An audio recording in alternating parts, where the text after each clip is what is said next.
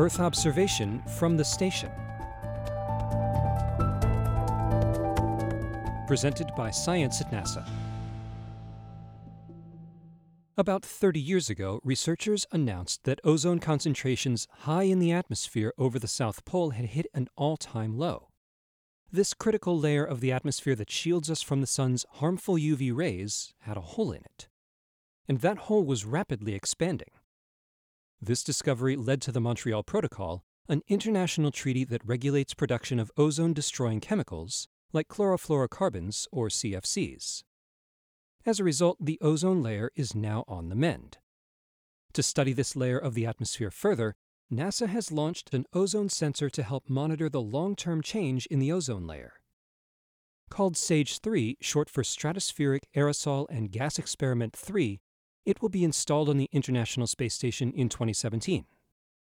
SAGE-3 represents the fourth of a series of instruments that have used similar techniques to measure atmospheric ozone and aerosols, going back to 1979, with more than 25 years of on-orbit heritage.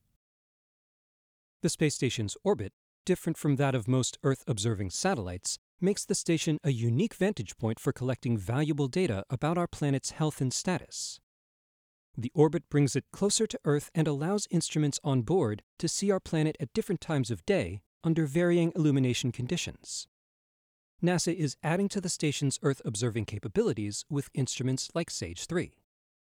This instrument will monitor ozone all around the Earth at various times of day and night around the globe, and during all seasons of the year, using light from the sun and moon passing through the atmosphere.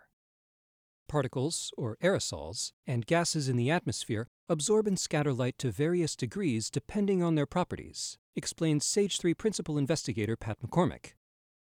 By measuring the attenuation of light from the sun as it passes through a section of Earth's atmosphere at spacecraft sunrise or sunset, we can determine the quantity and location of these aerosols and gases. Attenuation of sunlight reflected from the moon will be used in similar fashion for additional data collection. SAGE-3 will also measure ozone in multiple levels of the atmosphere, reaching all the way down into the upper troposphere and stratosphere. It will provide a nearly global picture of the tropospheric ozone and features improved vertical resolution over most ozone instruments. McCormick says all of this means that SAGE-3 will provide a very robust and precise characterization of the ozone layer.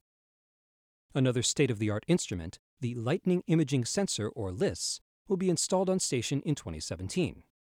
LISS will capture real-time total lightning data over much of the globe, even over data-sparse regions such as the oceans, to support weather forecasting and warnings. The LISS instrument for ISS is a duplicate of the LISS that operated as part of NASA's Tropical Rainfall Measuring Mission, or TRMM, which completed operations in 2015. From the station, this new LISS instrument will be able to look much farther toward Earth's poles than it did on TRMM, taking advantage of the station's higher inclination. 3 more instruments are expected to be operating on the station by 2019. The Global Ecosystem Dynamics Investigation, or GEDI, the Ecosystem Spaceborne Thermal Radiometer Experiment on Space Station, or EcoStress, and the Orbiting Carbon Observatory 3, OCO3. GEDI will revolutionize the way tropical forests are monitored, shooting laser beams into tree canopies of the world's forests to take fine-scale measurements of their height and internal structure. EcoStress will study water use and water stress in vegetation.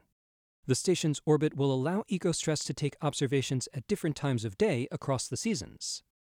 OCO3 will collect space-based measurements of atmospheric carbon dioxide to help assess its distribution and variability. The ISS is a busy place, studying effects beyond Earth and also Earth itself. For more news from the International Space Station, visit www.nasa.gov/station. For more science news on and about the Earth, stay tuned to science.nasa.gov.